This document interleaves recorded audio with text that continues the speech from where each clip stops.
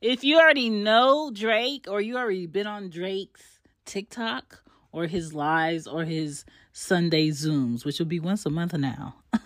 Did you know? Now you know.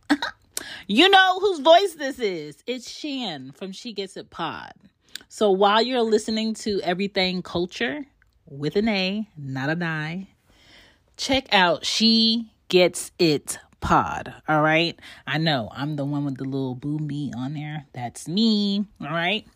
New season 22, giving y'all encouragement, motivation, and a real insight in the things that I think about on a daily, but I'm saying them out loud to y'all. So check me out on She Gets a Pod on your favorite podcast app, and also find me and the rest of my podcasts on shambypodden.com. Now, I hope you're enjoying this show with Everything Culture. Hey, Drake, I'll let you have your mic back now. Bye.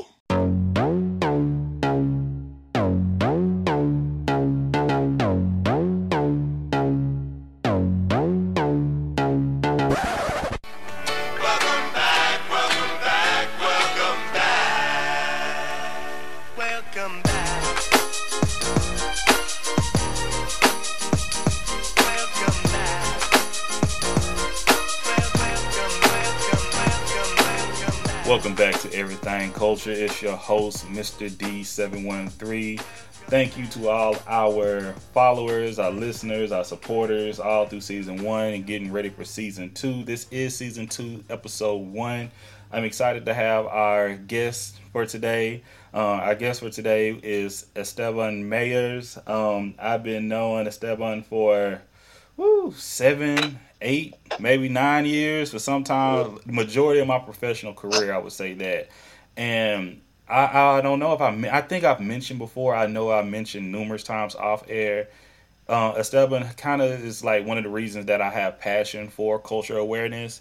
I've known it since I've been majoring about in college and even in high school. But he put a new twist and a new type of feel to it, and it made me excited. And he's one of the big promoters or supports, and without him even knowing, for Everything Culture. So I'd like to introduce Esteban Mayers. Esteban?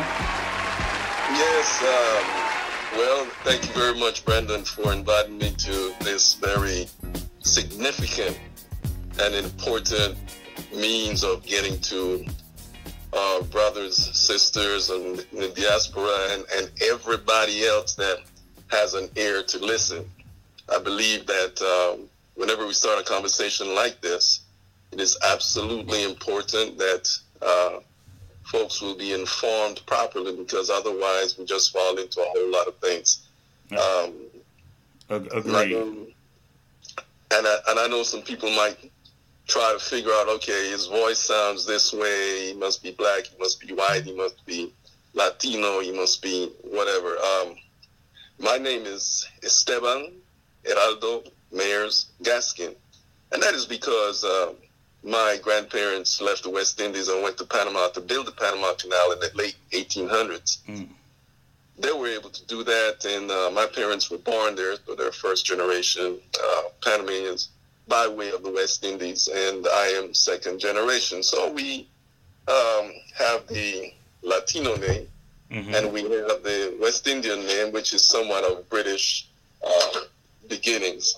And the thing about that is, it is always interesting whenever we tell people our name, especially if we're only on the telephone. And then we actually see them, and they're like, okay, but you don't look Latino. And the question is always, well, how does Latino look? Truth. And I would say I've seen all different types, but it's hard. You cannot put just with a voice and a look to all cultures or all people.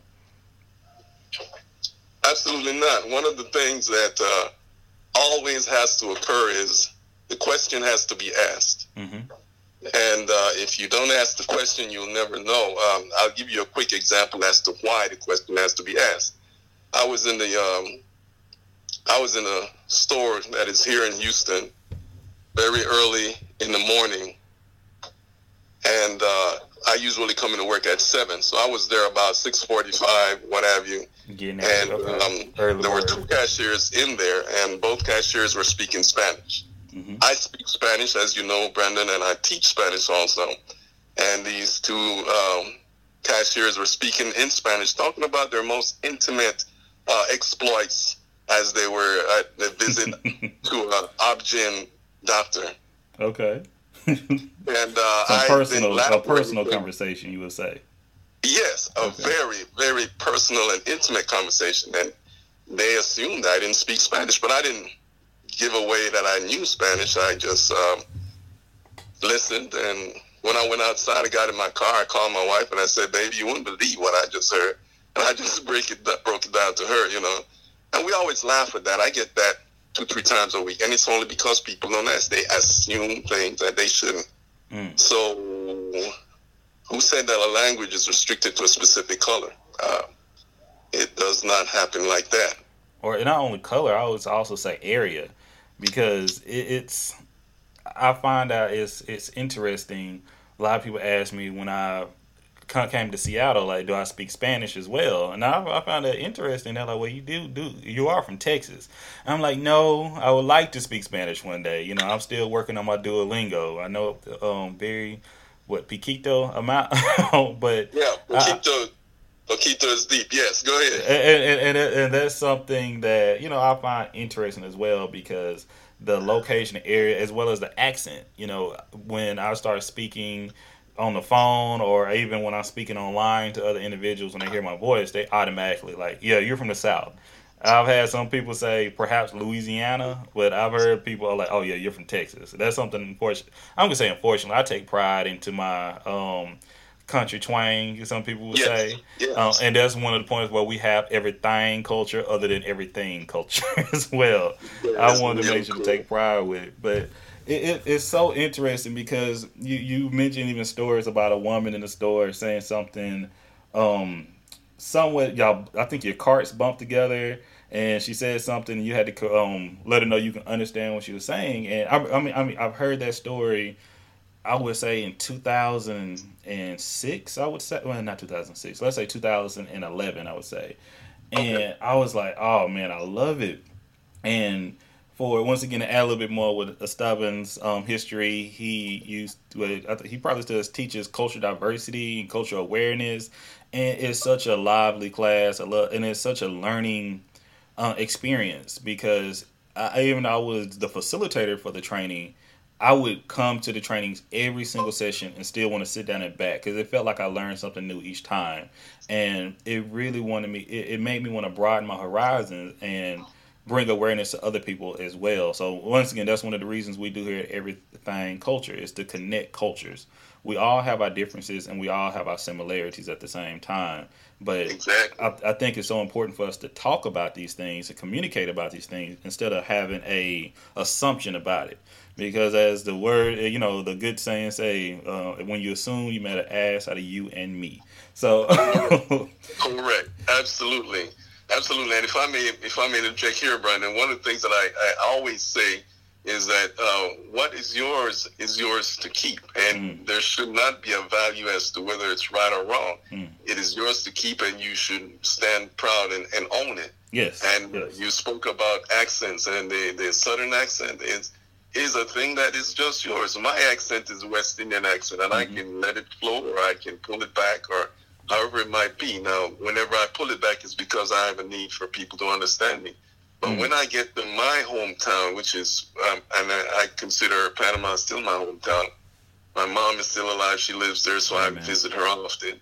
When I get home, I use the twang that we use at home, and the linguistic, constructive phonetics and spellings and all that stuff. Okay. Otherwise, I would be looked on like, all right, you must be crazy, because you don't understand how we speak around here.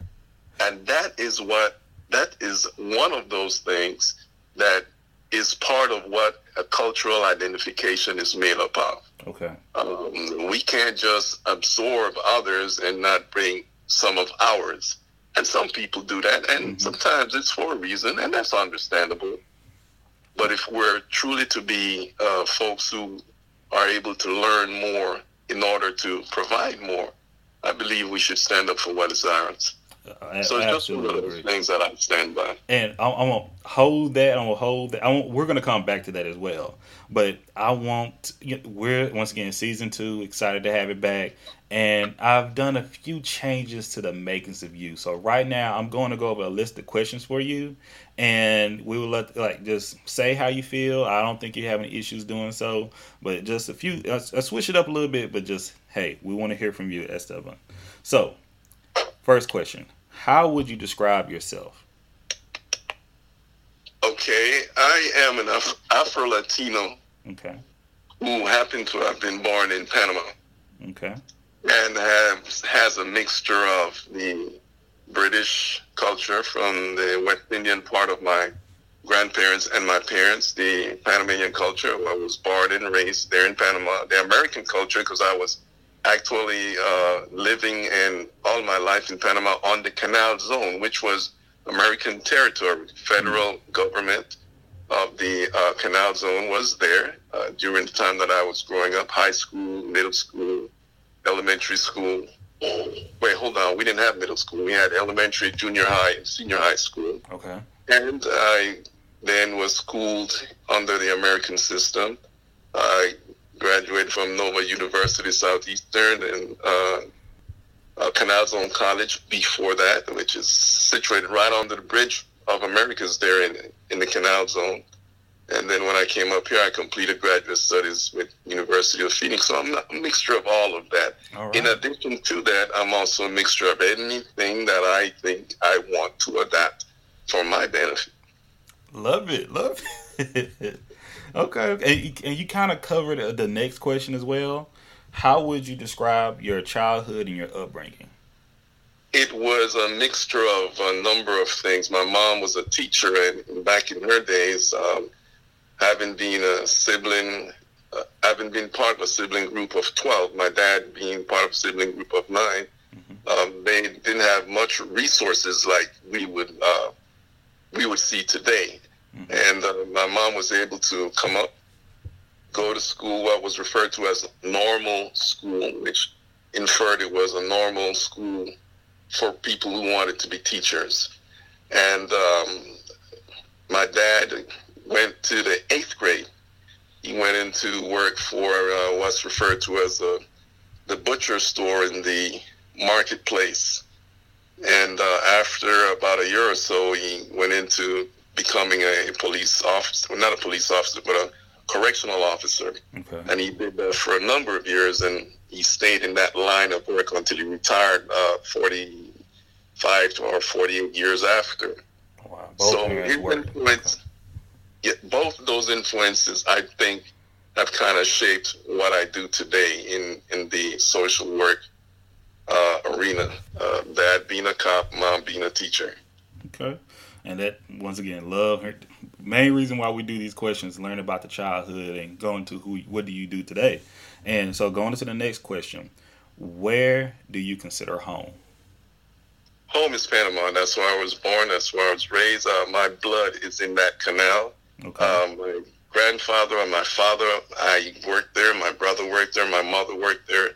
All my relatives worked there. That's where I came into being who I am today. And my growth took place in several places around the world. I've been to several parts in the West Indies and in Central and South America, and of course here in the United States. And I think that all those things have contributed to who I am today. But if I were to say home would be Panama. Here is where I live now, and that happens. That's the progression of things with people in the world. Okay. You're born one place and you live where you feel like living after you're able to do just that. Change happens. And going to the next question is, what were and are your beliefs? In regard to what? In whatever you feel. It's completely open-ended. Okay. Number one belief is God. Okay. You cannot be so arrogant to believe that you just blinked your eye and you appeared here and all these things bow down to you. that's crazy, I believe. I do think that once you understand that there is he or she or however you want to call it, that is greater than you and is the creator of all that we see around us, then you can move on to the next step, which is to revere, understand, develop, and inspire family. And when I say family, I'm not just referring to having kids. I'm referring to being in a place where you can help others to help themselves so that we can be productive all together. Because if you only think you're going to help yours and nobody else's, then what you're doing is you're setting up a situation whereby what you sent around is going to come right back around and hit you in the head. See, everybody's not ready for that, but they need to hear it. It's like, that's deep. You would get a high five, a pound, all that good stuff from me right now. Okay, and going into the next question, and once again, these questions they get a little deep at times, but it don't have to be. It could be positive. It just whatever comes to mind. And the next question is, what was an impactful moment in your life? Impactful moment in my life was December 20th, 1989, when the United States under President George Bush father invaded Panama to remove General Manuel Antonio Noriega because he was just acting a fool and he was doing things that he should not have done. And more so, he was endangering the lives of innocent people because he wanted to maintain his single lifestyle. I do believe that the show of force that the United States had was over too much. I mean, gee whiz, when you get a stealth bomber to drop a smart bomb on one building and destroy it, and yet still leave the building across the road intact, you know that's high technology. That was not necessary. All you needed was a couple of foot soldiers down there, seize 2 or 3 police stations or garrisons, and that's it. Those guys would have given up. But still yet, the place was decimated. But there was a need for all that was going on to be halted, and it was halted in this way. Some things we can control, others we cannot. I could not control this one, but it had to happen, and it did. So that was one of the most significant days in my life, in the life of my family, where bombs exploded around you. You see flags burnt up. You hear things in the distance that you cannot control. You hear gunfire. You hear gunships. And I was living right on the bank of the canal. I'm talking about 50 feet away from me is the canal. I saw all the ships come through all my life, all the way from I was born all the way up until I was in my early 30s before I came to live in the United States. Oh my gosh! Now that's a new story I haven't heard from you. All our conversations. That's amazing, man. And it's like I want to keep going with the questions, but I really want to come back to that too because people to this day are dealing with that same situation, but in different countries right now. Yes. So yes. That's something we think we need to discuss on this show and people in general. Going to the next question, how do you define joy? It is that which we see, feel, taste, or touch when a sense of accomplishment becomes a twinkle in your eye that says, well done. Accomplishment is when you can sigh and say, all right, I've helped someone, I've saved someone, or I've said something that is edifying to someone. It could be as simple as good morning. As simple as that. And I could get deeper, but I'm going to leave it right there. But hey, perfect. Who were and are your role models? Crisco. That's the name that they gave my dad because he was so happy-go-lucky, and he's definitely still Superman in my life. He's not with us anymore for the last 6 years. He was gone as a result of, he had some heart issues and what have you, but he's always been my hero, still is. My mother was right there, right behind him, because she did a whole lot of things that we didn't think she could do. My mother never drove in her life, for example.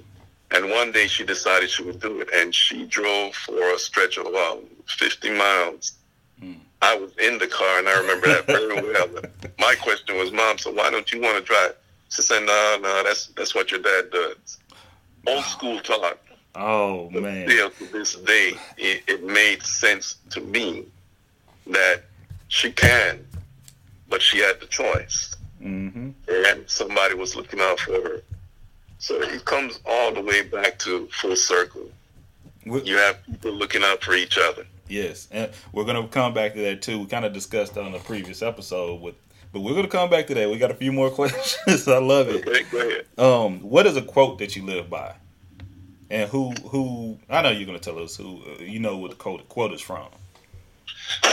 Well, I don't remember where this one comes from, but this quote is, and I have a whole lot of them, but this is the latest one that I saw. It says, "In the end, we will not remember the words of our enemies, but the silence of our friends." And I think that's impactful, because if you're a friend and you just stick around and your friend is getting beat down and you have nothing to say because you don't want to get involved, then you're not a friend. You're just an accessory to the crime. So that is how I see it whenever I have to talk to youth who are in trouble with, let's say, juvenile probation.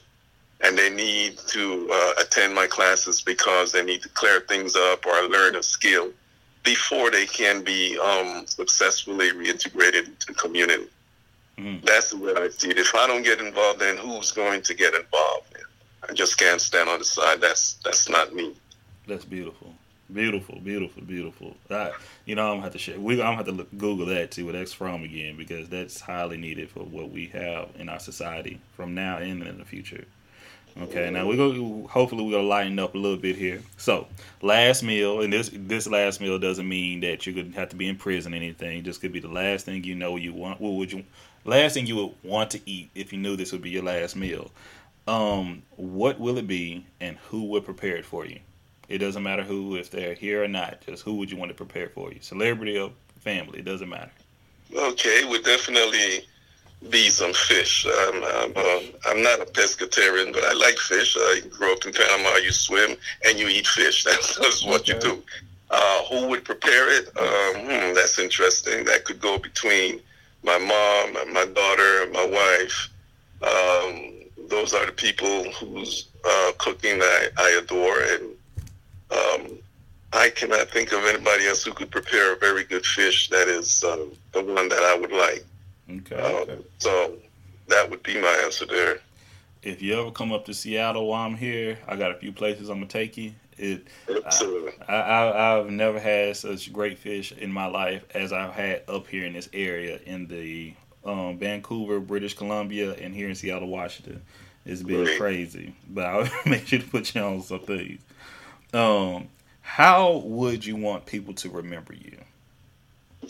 As the person who put one leg in front of the other to help others, because I believe that the others who are coming after will help those people who are part of my immediate family, extended family, overall family, my martial arts community, my social work community, my whole world. Okay, perfect. Thank you. And I can say you're doing a great job with that as long as I've known you.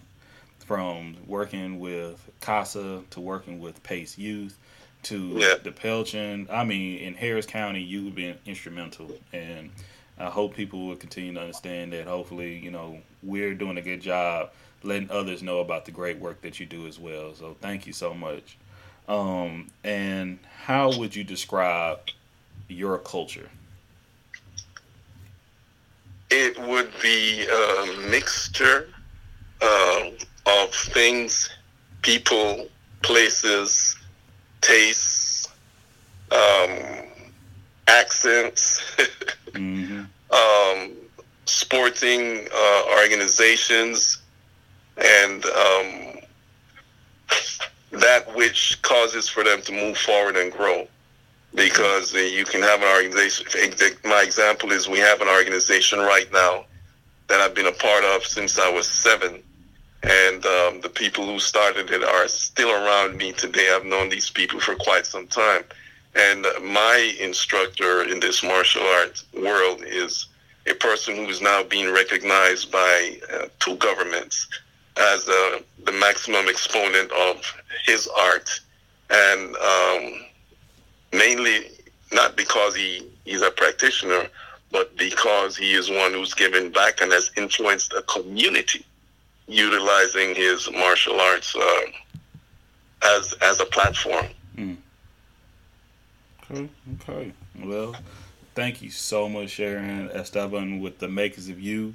If you have anything else you'd like to share, we'd love to hear it. But we always try to get to know a little bit more about our guest and just that thought process about life and what makes them who they are. So thank you again. And, we're going to get into a few of our topics, but let's get it going. So I know one thing with listen to the Makers of You, you mentioned your mother driving. And it is something that we talked about, and she said your father did all the driving. That was his job. That was his position. And right. Now, we spoke about gender roles a little bit, and I think that's something that can be fluid. You can speak about all the time. But I was raised by majority of women. Okay, in my life, I've had my grandfather in my life. I had my uncle. I've had some other men here and there, some older cousins, but the majority and who kind of helped, we had a lot more matriarchs in my family. When I was raised, I had my grandmother, my grandfather, mother, and that was my younger. Then I had my aunt that raised me later on. But I did not know that a gender role was that the man was supposed to drive the vehicle. That something was I was completely oblivious to it. And when I started dating my wife, she would kind of hint to like, you want me to drive? 6 hours? And that was something that was curious. That was something that it kind of weird to me, because even my father-in-law, he was like, so you gonna have my daughter drive? And I was like, absolutely. What do you mean? She got 2 hands and some feet. She can hit that pedal. It's okay. And I thought it was just him. I really didn't think it was so widespread now. Like, and from hearing that, I just find it so curious. Can you think of any other gender roles that you grew up with that perhaps that you hold on to, or things that you kind of went by the wayside? Well, and mind you, I don't necessarily hold on to the fact that the man has to be the one who drives. Now, that was my mom and my dad's thinking. Right. Another thing that they had that I grew up with in my house, because my mom did it and she was very cool with it, she cooked everything. My dad did not know how to boil water. My mom did not go into the workforce until my brother went to college, because I wanted to get a little extra money to pay for his college. Wow. So that was something that was done then. So that was another quote unquote male dominated area. You don't work, you don't cook, you don't drive, those kind of things. But mom did everything else. Of course, another dominated area was dad didn't necessarily go to church. He was a believer, but mom did that, and mom took the children, that kind of thing. It's old school type thinking that came with their procedents or being from the West Indies, because that's what was done. And then, of course, the type of worshiping that was done was primarily Episcopalian, which came from that British background, the Church of England, and influenced the territories there in the West Indies, which, when my grandparents went to Panama, they brought that with them, along with foods and stuff like that. So those were the things that were kind of dominating the culture. Okay. And you already answered that you don't hold on to the gender roles so much. And no. I have a very progressive thinking wife, very much so. I do as well, but she still wants me to drive everywhere now. Now, if we go out, that's usually what her preference would be. Unless I tell her I'm so tired, I just need to sleep, so she needs to take over. And I've done that a couple of times. Oh, yeah, same. Yeah. I cannot drive while I'm sleepy. But over the past, actually, since doing this show, as of last year, I've taken over majority of the driving because once it goes back, it's a role that I did not have in my family, but she still would like to have it. So those are certain things that I look for when you're married. That we say before. How long have you been married? 42 years. Oh my gosh! Yeah, let me tell you a little bit more about me. Tell us. At the age of 16, I decided that the religion we were practicing wasn't what I wanted to do, so I did some investigation, and I came into the knowledge of Nation of Islam. And there in Panama, way down there, we meaning myself and my wife, decided that we will become believers of Islam under the Honorable Elijah Muhammad. And so we kind of got into it. We learned to speak a little Arabic and say prayers and all that stuff, the whole 9 yards. And as such, we were able to kind of change our thought processes in regard to so many different things. And that's why I don't necessarily ascribe to any traditional modes of understanding, of teaching, of worshiping, of all that kind of stuff. Currently, I'm a believer in my Lord and Savior Jesus Christ, but I do not ascribe to any specific mode of worship. So I go to a non-denominational church to which I've belonged for about 28 years. And then, every so often I visit around because I have friends that are part of different religious organizations and stuff like that. So I don't use that as a shield or a wall to keep me from interacting with people, because I believe people are people. Whenever we give them a specific title that separates us, then that's where we start with dealing with issues. So there's differences all the way around. So that also contributes to understanding more about culture too, because you transcended through several cultures through that one statement you just made, from Episcopalian and jumping to the Nation of Islam, to coming back to believing Jesus Christ is your Savior, and it being non-denominational or not. That is like that. I was just thinking while you're speaking, I'm like, we're gonna have to bring you back on another show for sure, because because that is, and I think that's a beautiful thing, because you did it with your wife. That's the other thing. You did it with your wife, and God bless, and it's a beautiful thing. The 42 years, that is an amazing accomplishment. That's another show right there talking about being married and making that distance, and going through so many journeys. Like I've been with my wife. We've been married for 8 years now. We're going on 8 years, and it's just we were like, wow, we grew up together. And, exactly, and that's my case also. Y'all stuck with each other through these, I would say, large changes within your beliefs and culture, because I would say religion is hand in hand, or is culture within itself. Because even being, once again, I will go down the path of, we're going to come back today. We're going to take our quick break, halfway through, half mark. We'll be back right with y'all in a moment. All right, we're back at it. Welcome back, everyone. Welcome back, Esteban. We was talking about marriage and 42 years and the experiences. Like, shine some light on how to make it to 42 years, especially this day and age. What I can tell you is we're just like you and your wife. We grew up together, and there in the Canal Zone. The Canal Zone was Panacea. It was a place in the Republic of Panama where the United States got involved because of the canal and the construction of the canal, and they stayed there. It is geographically 52 miles long by 8 miles wide at its widest point. And it is where the canal was constructed. And as you know, it's one of the main maritime waterways that allows for the transit of so many different commercial waterborne ships and what have you. And they get bigger and bigger all the time, but it's for world commerce.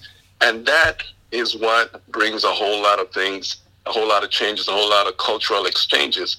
My wife and I grew up within that little Canal Zone area, and it was separate. The government was separate. You had your own police department, your own courts, your own supermarket, your own shoe store, your own schooling system, which, by the way, they had separate but equal. Mm-hmm. You know, you had for whites and you had for blacks. Mm. And that's what went on there. Everything that occurred here in the United States occurred there in the Canal Zone because the Canal Zone was a part of the United States outside of the United States. Yeah. And for another show, I'll explain to you why we, at that point, were not U.S. citizens. That's a whole new ballgame, another discussion altogether. But the thing is, because of that, if you lived on the Canal Zone, you had to work on the Canal Zone. If you did not work on the Canal Zone, you could not live there. My parents and my wife's parents lived on the Canal Zone in the, black community. Mm. And because of that, we grew up together. We were born in the same hospital around the same time. We went to the same preschool. We went to the same elementary school. Then she went to private school. I stayed in public school. Okay. But we still stayed together because we lived, 4 houses away. And because of that, we've known each other all our lives. And then, we started getting serious when in high school and what have you. And we got married pretty early. I was 20, she was 19. So, we decided to. But we had that different mentality. Remember I told you about that, getting involved in Nation of Islam and stuff like that? Mm-hmm. That is what transformed our way of thinking. And when it did that, we were able to see things clearer from a different standpoint. Through the bushes, we could see what was in the foreground.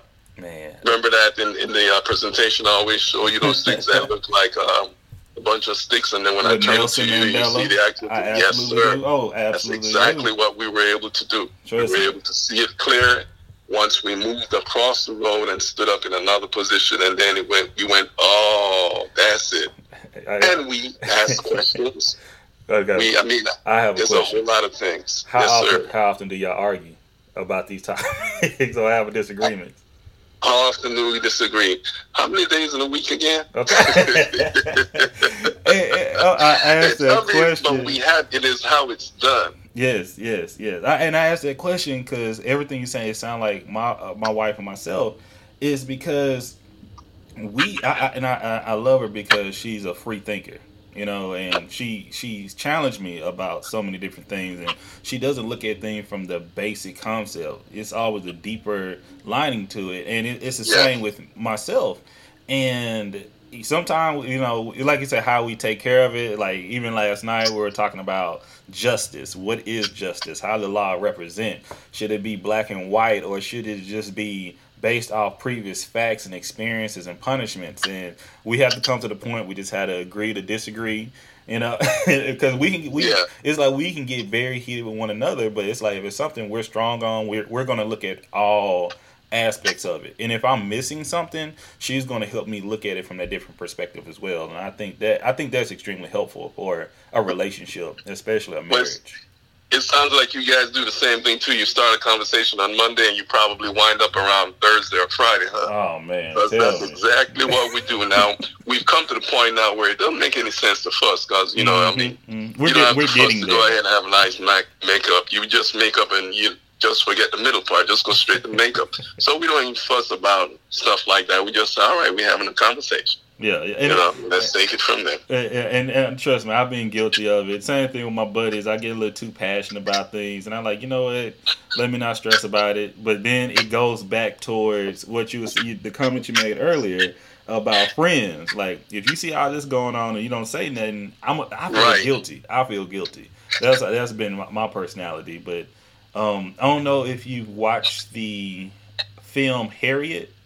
That was released. I have not had that opportunity yet. That's going to be good, but no, I haven't had that opportunity yet. So this is a little plug, everyone out there and all our listeners. I know it's been a conversation. A lot of African Americans, a lot of people don't want to watch quote unquote slave movies, but the movie to me was extremely motivational. Okay, and it had me think in a different way, and I reflected upon myself because when she was helping slaves run away, she mainly came back for her love, her husband, or soon to be, I think it was a husband at the time, but everybody thought she was dead, especially him. And he remarried. By the time she came back, she was she was emotionally distraught. I didn't like that part of the movie because I'm like, he thought she was dead. You can't be too mad at the guy. But either way, now that's a big conversation. It is. Once again, we'll get back to it. But the part is, she was trying to get her brother. She was trying to get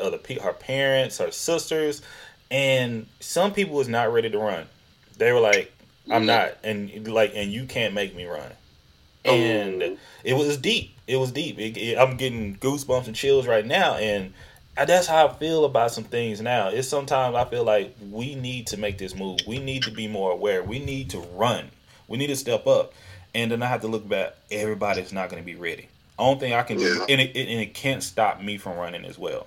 So, and that's how she took it. She prayed about it. She moved forward, and she had faith.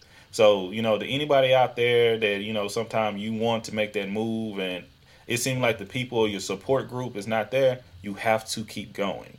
Now, and it's not saying you keep going and forget about them, because she always came back. And that would really make her such a legend and such a person we should remember, especially during Black History Month that we're celebrating right now, that she kept moving and she always came. She never forgot, and she always came back for the ones that could not do without. So that's something that just made me think about with conversations that we have with spouses and things, and we both have that agreement.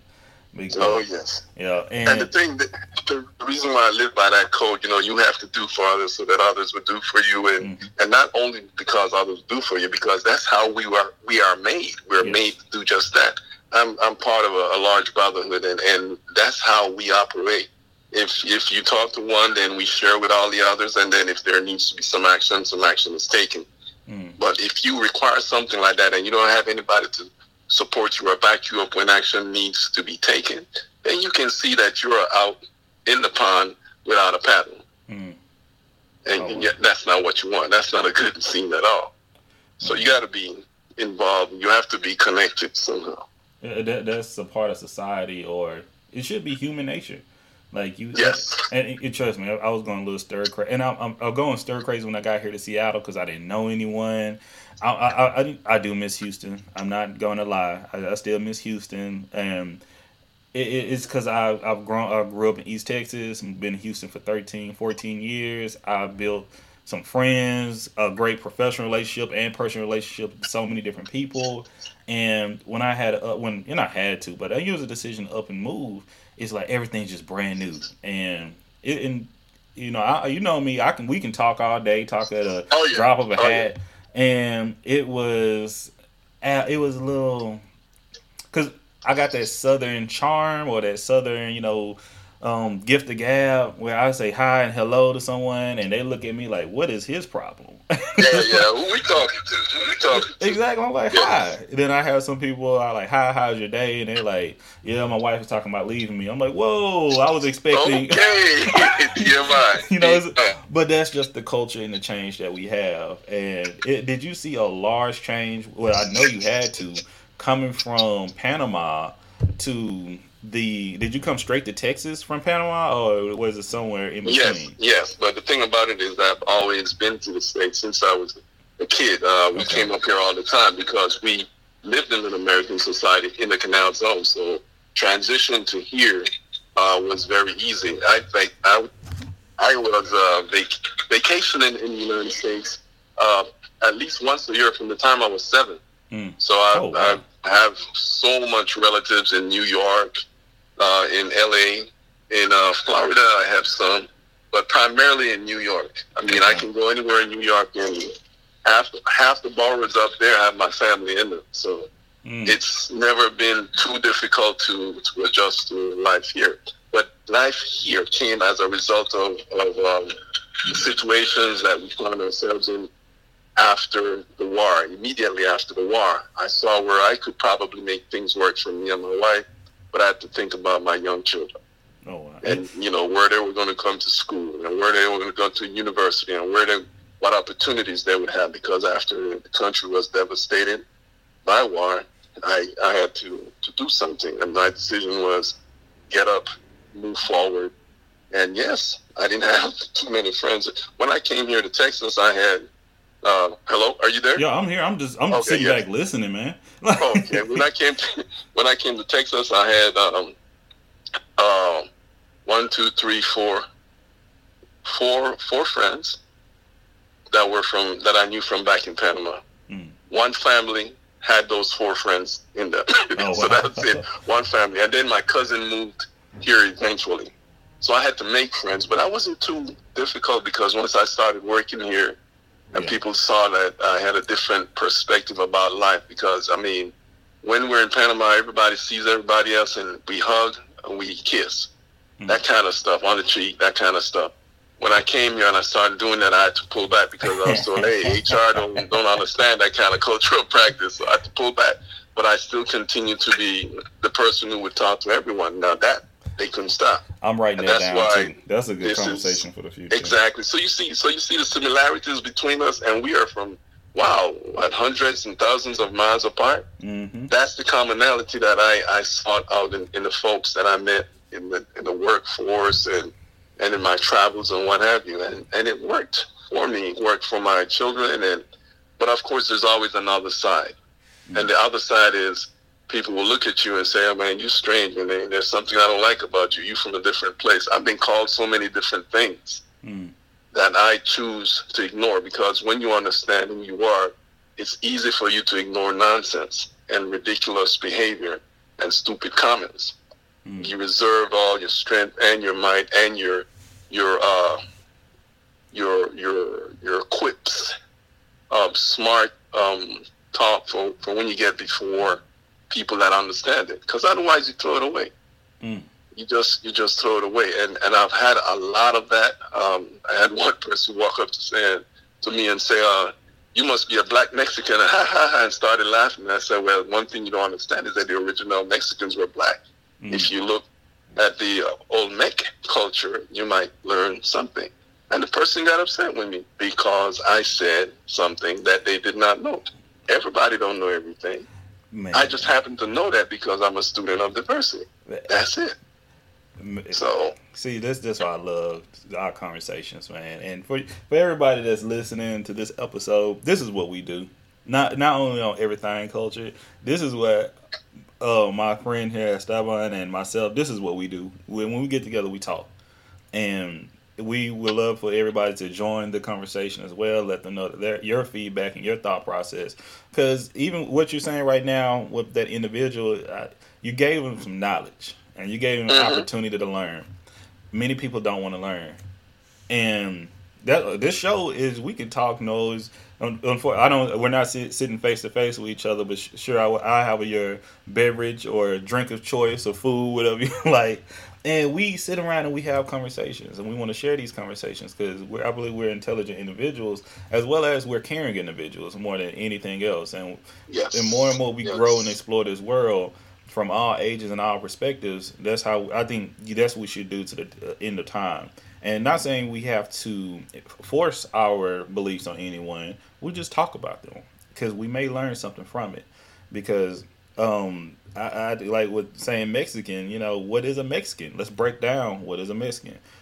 Same thing when I talk about when I moved here from Houston, and I tell them everything, heard my accent, they're like, "Oh, I thought you were using incorrect English." And I was like, "You know what, my man, it's fine. You that's your perspective, but isn't the whole English language diction here in America is slang in general?" Absolutely. I was like, correct me if I'm wrong. So who's really wrong at the end of the day? And it was something, oh my gosh, I cannot think of a moment. It was on Twitter. A woman was mentioned. It's something that we use in Houston quite a bit. It is slang that we use, but it's so to the point that it's so normalized in our area. People in other regions don't understand it, and they're like, "Well, you're wrong." I'm like, "Well, where you're at, we're wrong, but where we're absolutely fine and correct." So that's going towards culture again. People, when they hear culture, some of them just think about ethnicity, race, religion. Culture spans over everything or everything, if you want to say that. So that's the purpose. Go. I like everything. That's my preference. That's what my preference. I go right to music on that one. I mean, just listen to some of the music, and I'm a child of the 70s, so I go back to funking and that kind of stuff. You play the funk, I'm right there with you. And those brothers said everything is everything. So, and once again, we can go over it on and on about the conversations and different levels we can take, because I didn't even get a chance to talk about living through the war, living through seeing you and your wife.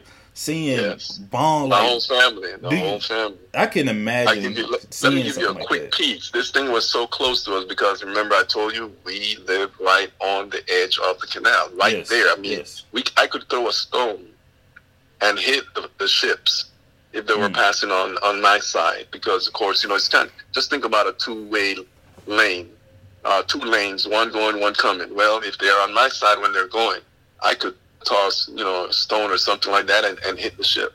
That's how close I am. So during the war, there were special forces of the United States, the Green Beret, were in that area, but you couldn't see them because they were so well camouflaged.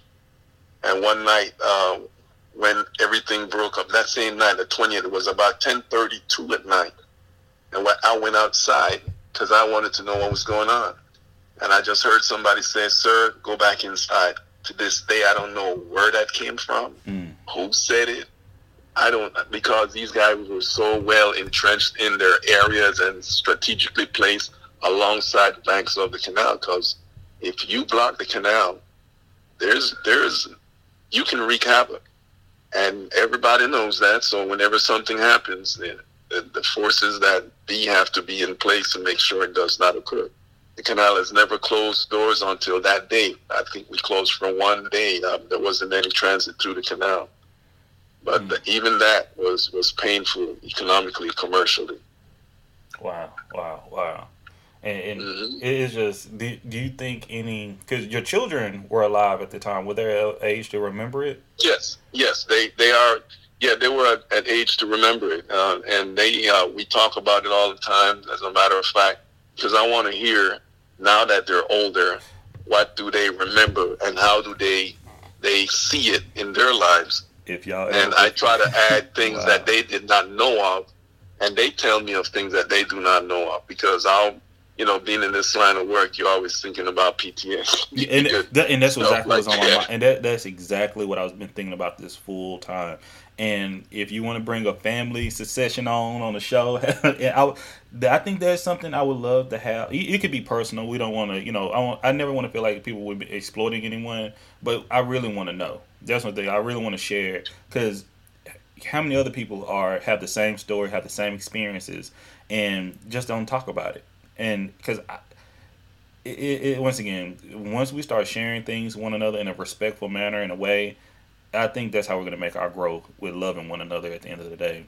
And I think so. I'm with you on that, definitely. And I know I think we're a little bit. I know you probably got to go. It's up on time. We can catch back up. Yes, sir. I got to run out the door now. I got to get up here and make sure all these people did what they needed to do and get their certificates. You know what we do. I know. And I want to say thank you so much to Esteban Mayers. We'll put his details out on the website as well.